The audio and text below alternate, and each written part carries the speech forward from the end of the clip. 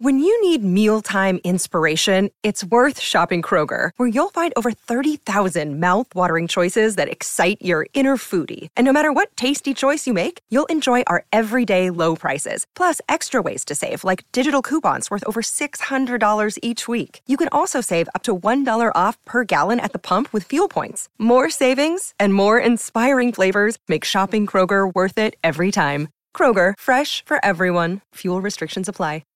At Evernorth Health Services, we believe costs shouldn't get in the way of life-changing care, and we're doing everything in our power to make it possible. Behavioral health solutions that also keep your projections at their best? It's possible. Pharmacy benefits that benefit your bottom line? It's possible.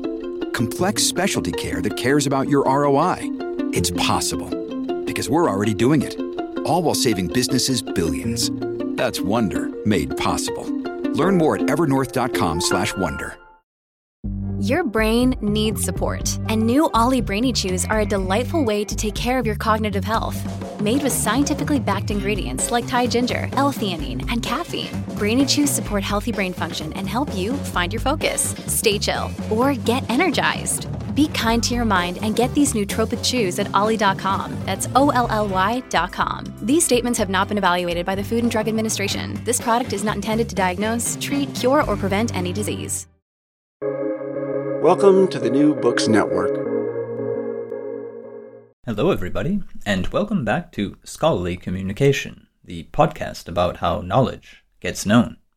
I'm Daniel Shea, your host for today's interview with Peter Kaufman, Program Manager in Strategic Initiatives and Resource Development at MIT Open Learning. His book, The New Enlightenment and the Fight to Free Knowledge, is out this year with 7 Stories Press. I know when I'm beat.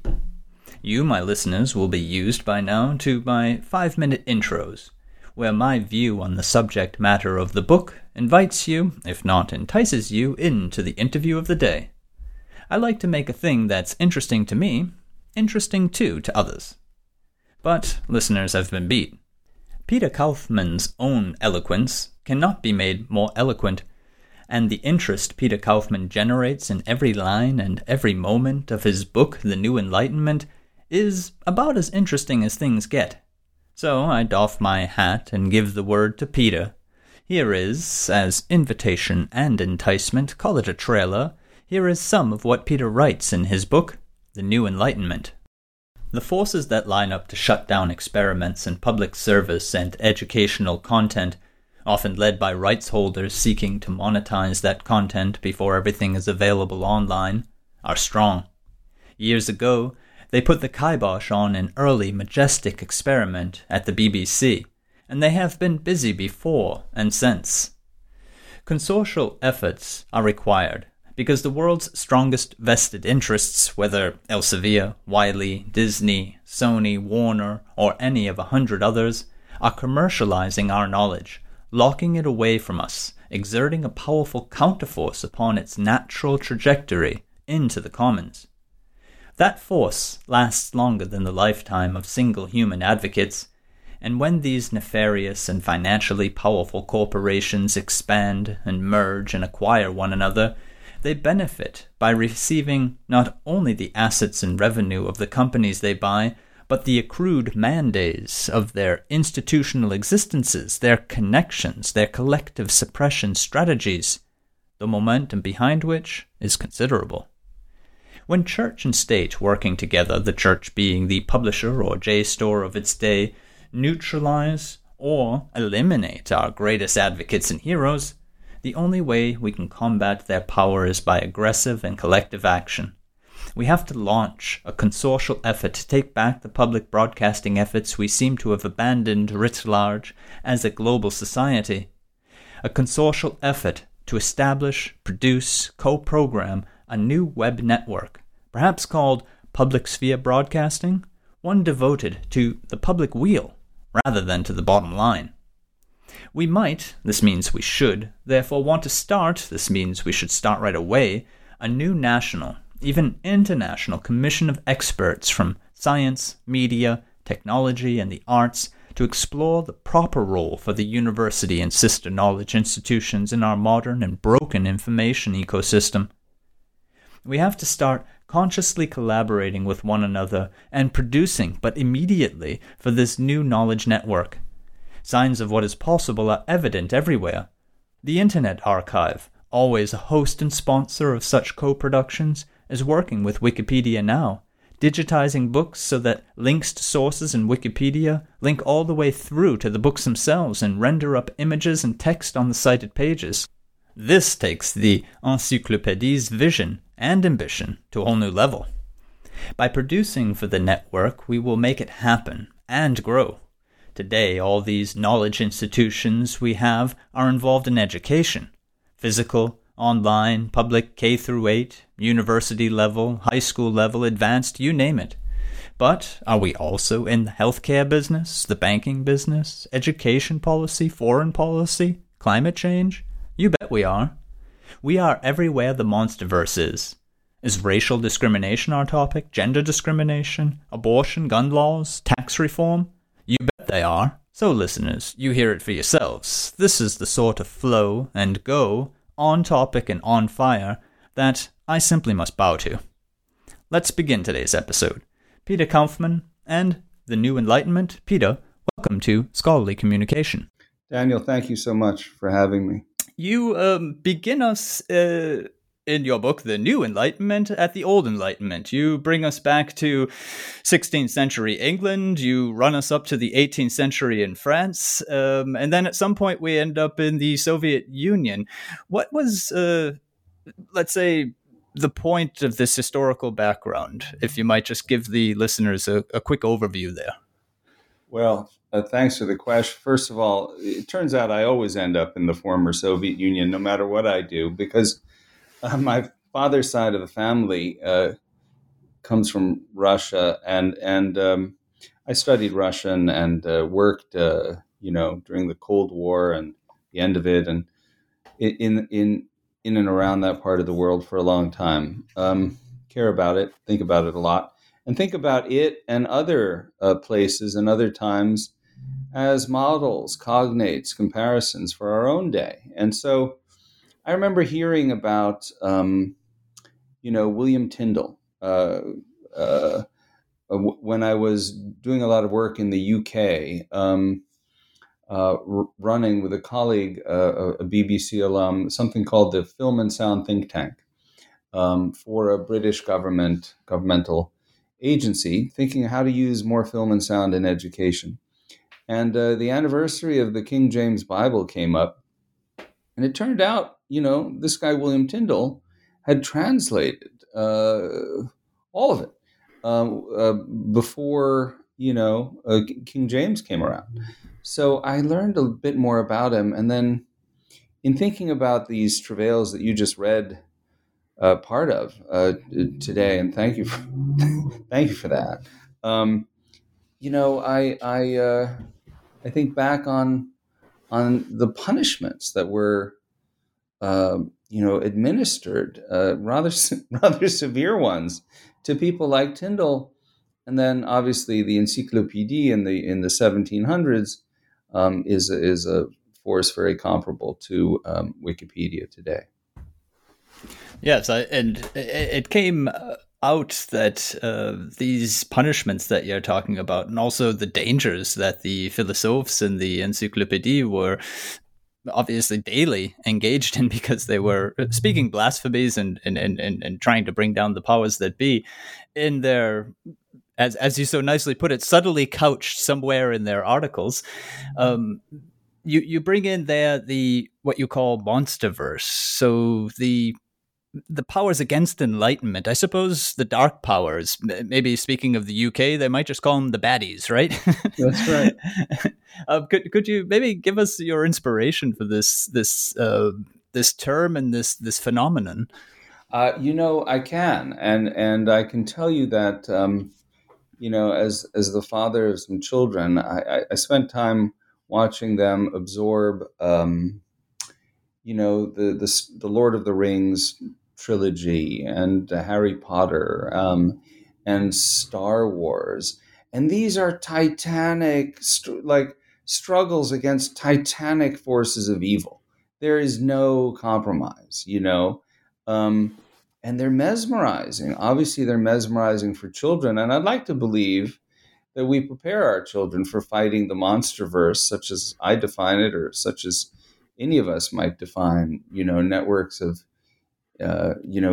evil and baddies, as you put it. Like, maybe we prepare ourselves for these through the fairy tales that we read early on, and especially these intricate stories of battling good versus evil. In my view, the monster verse is everyone through time, across space, who have sought to kind of quash our access to knowledge, such as I believe you think about a lot more than I have, and well outside of this book.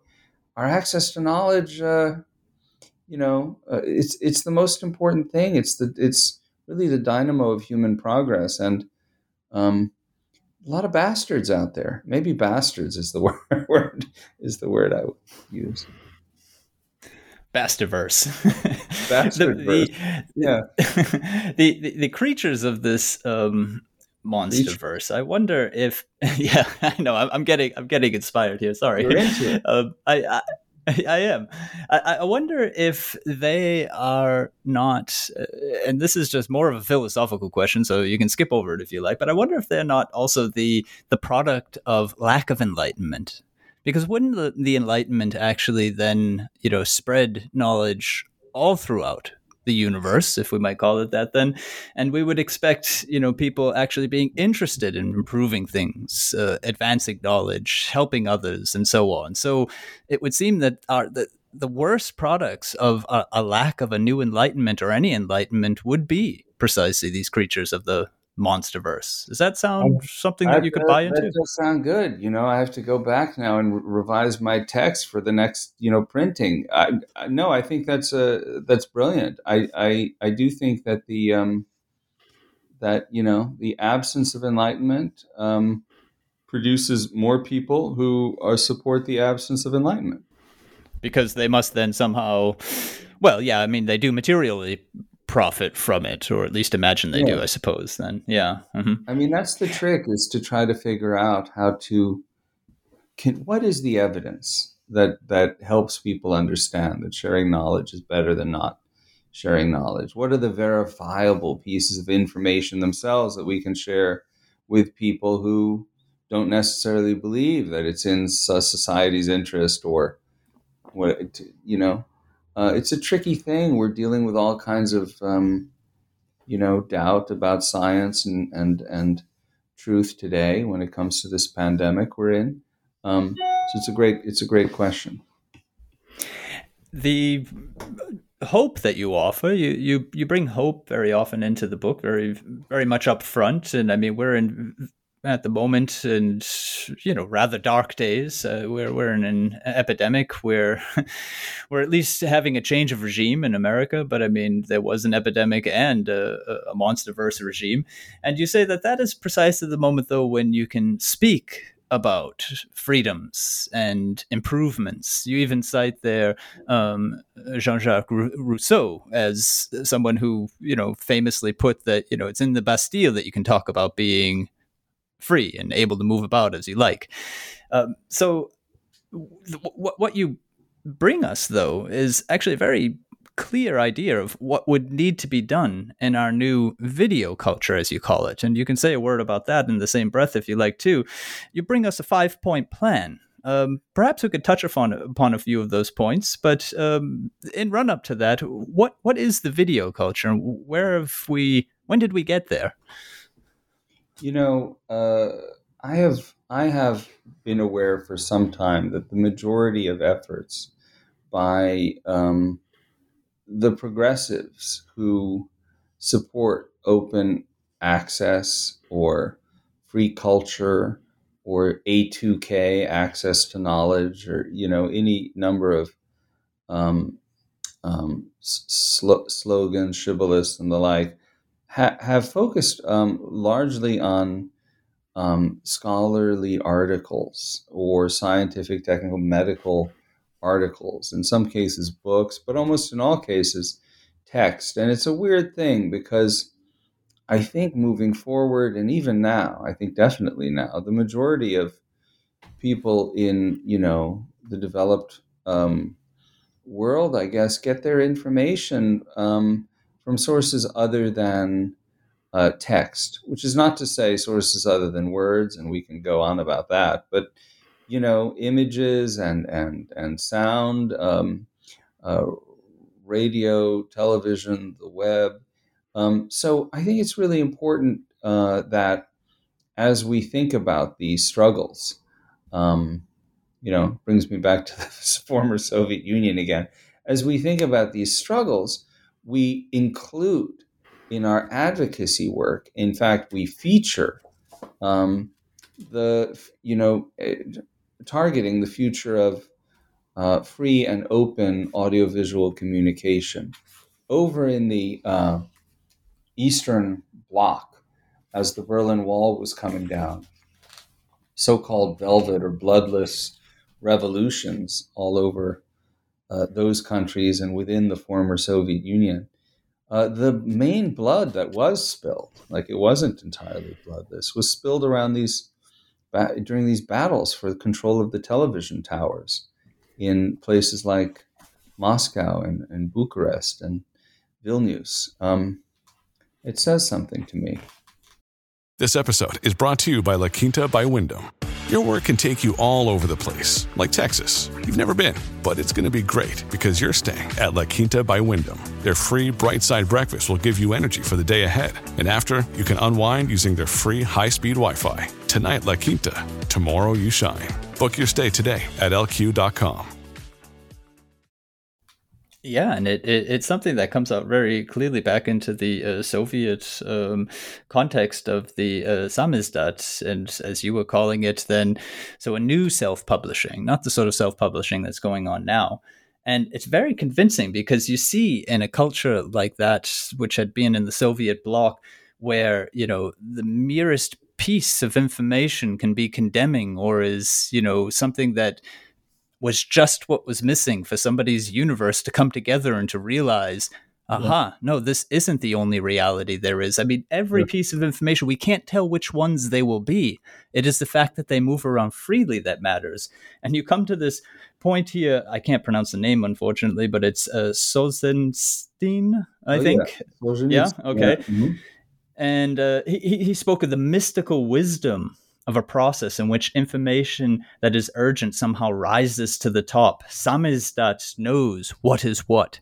And I just thought that was, I think it speaks to what you're saying here about the violence to protect, defend, or to attack, a mass communication center within that context of what we're talking about with this information and what knowledge is not surprising, right? That's exactly why Tyndall was brought to the stake and strangled at the set on fire and strangled in chapter 1. Like that is exactly why, because there's some people who don't want you to know what is what, because if you know what is what, you know what is what, and sometimes what includes who is who and who is what is when, and all these other things. So yeah. I think that's exactly right. Yeah, and it's that principle that it needs to be set up as something that's just naturally free. You say a lot about how information, you make some very interesting comparisons there. Information has its own laws. There's the well-known phrase that it wants to be free, but you even bring it into a sort of Newtonian context where it's emotion. It's something that we can't contain in a way, and that's precisely what's being shown up in the video culture of today or the radio culture of yore, where it's just the fact that it needs to move freely, not necessarily what the information itself is. That's exactly right. And part of the connection to the Enlightenment, the original Enlightenment, and what I'm calling for, feebly or strongly, you decide in this readers decide, listeners in this book is it's motivated by that connection between the old and the new. Newton figured out his laws of motion when he was at home from the university, which had shut because of the plague, by the way. So, who knows what'll come out of this plague that we're in. But Newton figured out that, these are laws of the universe, or at least of Earth, that the apple will fall from the tree, right, because of gravity. And so he charted that and wrote formulas down. And almost exactly at the same time as he was doing that, the first copyright laws were being written, also in England and in the early 1700s. And these were laws that were stipulating, like, it was part of the original copyright vision. If it's to be commended for anything, it's this, that the public domain was the ultimate objective of a human intellectual creation. That I could write something and you could have the license to publish it, and you could sub-license the right for someone else to do an audio book. By the way, thanks for your reading. I hope that someone, hears it and gets, boy, would it be nice for you to do the audio version of my book. But, and the licenses go on, but when they're all done, or when they should be done, that work goes into like the public equivalent of the old grazing commons, where you could take your sheep to eat the grass. Like it's part of society, and freely accessible. And I just want to accelerate that process a little bit and respect that vision that Queen Anne's lawyers set about articulating. Yeah, and that seems to be something that has been forgotten with many of the new copyright laws or intellectual property laws and so on. But what comes up in the book, precisely in this area of, the information ends up in the commons, its natural trajectory is towards the commons, as you say at one point. Makes me think of Jonas Salk, the one of polio vaccine fame, who in the 1950s was, in a sense, very much a representative of biomedical research. And I don't think anyone would think that way today. When he was asked, would he be patenting his discovery, he replies, "No, I might as well patent the sun." And to me, that would not be the response today by anyone. I talk about in this book the physics of intellectual property in that light. It's like one of the few phrases that I've come to like in this volume. And Salk is so relevant today because people have said, if we didn't have a massive disinformation, disorder, whatever, truth decay going on around the vaccine, or if the equivalent kind of, refusals and ignorance had been prevalent during polio, we'd still have polio in this country today. And, a friend of mine in Brooklyn, who's done some work on this, reminds me that like polio struck a chord of fear in this nation like nothing else, almost larger than the 1918 influenza epidemic. People were burning their couches in the street after someone would visit your house. You drag your couch out and set it on fire because you were terrified that you would, contract this fatal or potentially fatal disease. So Salk, it's fascinating to think of Salk in this moment. It's just a great point, and we really should unpack it. We should do 20 more of these conversations. Great, yeah. I do want to get back briefly, though, to the 5-point plan, where I said, yeah, you get quite specific in the hope that you give, and you say there is a way forward in our video culture. Real quick, the points are to define our rights at the moment, to build new knowledge commons, to construct new networks of facts and evidence. Number 4, to empower the archives at the heart of all knowledge, which is a very good point. And then lastly, where you end off the book, defining our new moment and the process for knowledge institutions stacked together. Um, could you maybe pick up any one of those? I think we've probably said enough about the point of defining our rights and building the commons, but what about maybe the archive? That's a very interesting point there. You know, it's extraordinary to think how little attention archives get in the modern world. And, you know, in my interactions, for example, with the greatest philanthropies, you know, who support education and who support media, including public media, including online, free, open educational resources, how little attention is paid to, where all this stuff is kept and how.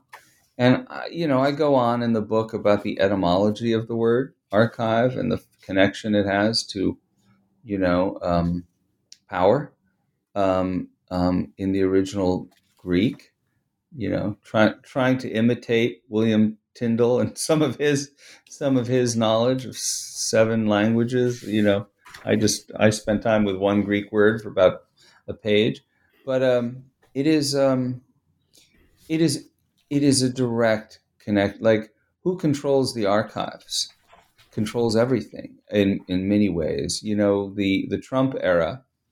His name had to come up. You were kind enough to bring it up for 24 minutes, but the Trump era, will be told largely through historians working with audiovisual communication, because the guy didn't, write a lick, and he communicated via Twitter and on television. All these extraordinary lies are documented there.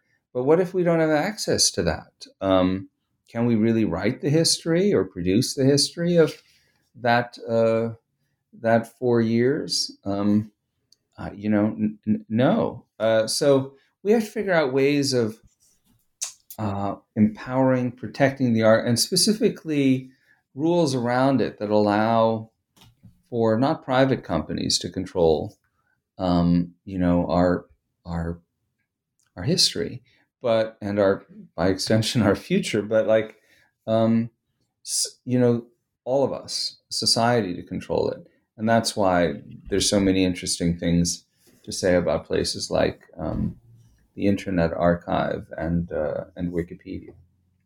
And what I find quite enlightening in that discussion that you give of archives is that you take the example of the Eyes on the Prize, so the documentary about the civil rights movement, and how much work had to be put into sort of deciding points of copyright, because video copyright is just a massively complex and complicated thing. There's so many players involved and so many people who need to be notified. And you say, if I'm getting it right, you say we need to turn that process on its head. We need to be clear from the beginning. We can really, with very little effort legally, set up a film that would, despite all of that complexity, end up in the commons by a natural course. But it needs to be decided and written down from the beginning that way. Yeah, I mean, that's exactly right. I've done work a lot of the past, 15, 20 years with video, and that's another reason to focus on video, because when we produce some kind of book, like if we do an anthology, we are mired in so many ridiculous entanglements with the 600 years of the way print culture has developed, at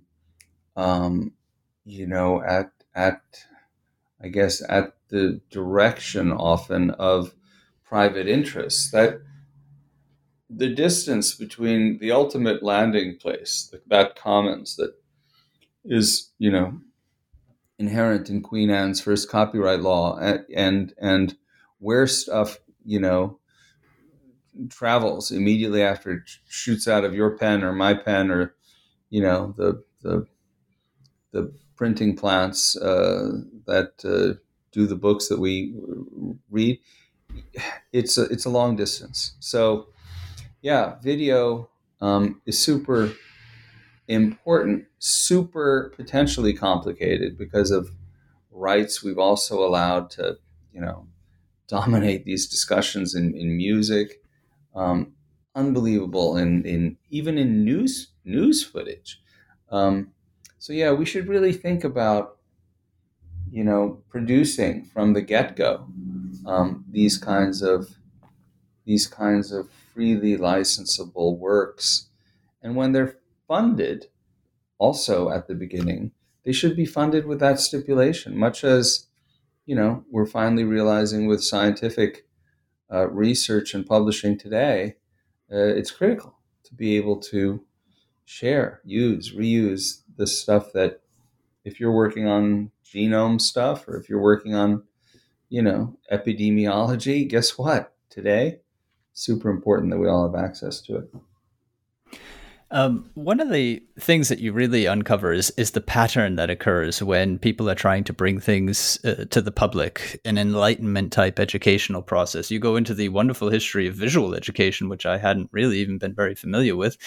And you draw up, so from the 1920s to the 1930s, how mass media and democracy play out, and then essentially democracy loses. A wonderful book, which I'm certainly going to be getting my hands on, apparently, by Robert McChesney. Yes, that's the name, Robert McChesney, which tells that story, and then it becomes normalcy that we expect commercials and commercialization of our television or our radio.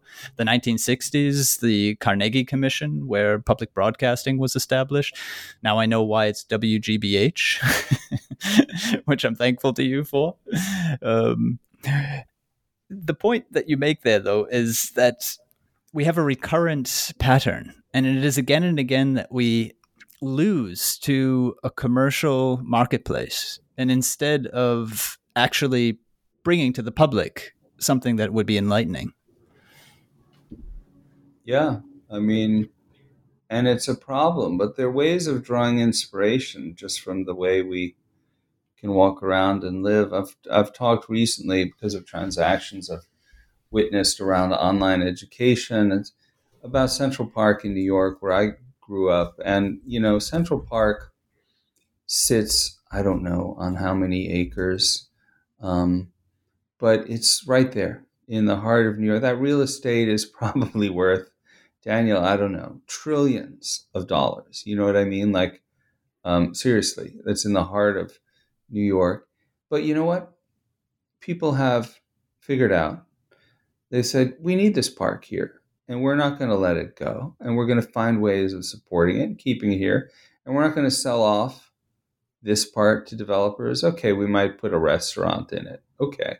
But the entire park stays as it was, like 156, whenever it was 60 years ago. So I think there are ways of reminding ourselves that when we commit to an idea, our national parks are another example, but I can't speak about them with the same passion as I can about Central Park. Or, when we commit to an idea, we can actually execute on it and keep it and preserve it and develop it and nourish it. So I think we need to revisit, our kind of public domain for the intellect. Well, Peter, you've been very generous with your time. I do have one last question, which really follows up very closely on your point there about Central Park and committing to an idea. Your book works very much as a call to action. It's time now, you remind us again and again, to embrace a new enlightenment and then to actually do something for it. It's unfortunately the case, though, now that it seems so easy for very many people to do very little.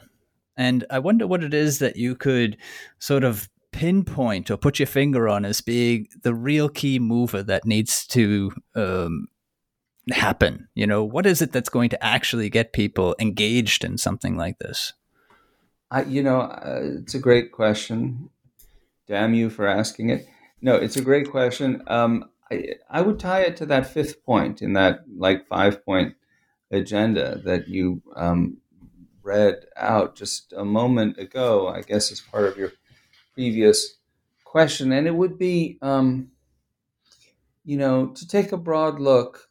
Not everybody will do everything, and most people won't do anything. But take a broad look at our knowledge institutions. Define them as broadly as we can. Like what is a knowledge? Obviously, a university like the one I work in, or but there are museums, there are libraries, there are archives, there are public broadcasting institutions, there are historical societies and other things, and just figure out ways to encourage all of these institutions, which have so many stakeholders, so many members, so many funders, so many visitors and readers, and people who absorb things emanating from these institutions. Figure out some way for all these institutions to kind of publish more onto the web, because, as someone put it, it's a quotation that damn it, came to me after I had sent this book to press. The truth is paywalled, but the lies are free, kind of thing. And if these knowledge institutions, such as the one I'm in, can band together, can commit in principle and practice to publishing more, to linking to each other's content, to citing and sourcing each other's work, we'll be a much stronger world, we'll be a much stronger society, and we'll be a little bit better equipped the next time, the baddies, the gladiators from the Monsterverse manage to gain access to the most powerful offices in the land. Well, thank you very much. That is Peter Kaufman, and his book, The New Enlightenment and the Fight to Free Knowledge, is out with 7 Stories Press. I'm Daniel Shea, and this is goodbye from me to Peter. Goodbye. Thank you very much. Goodbye, Dan. And this is goodbye to all of you. Bye-bye, and until next time here on Scholarly Communication.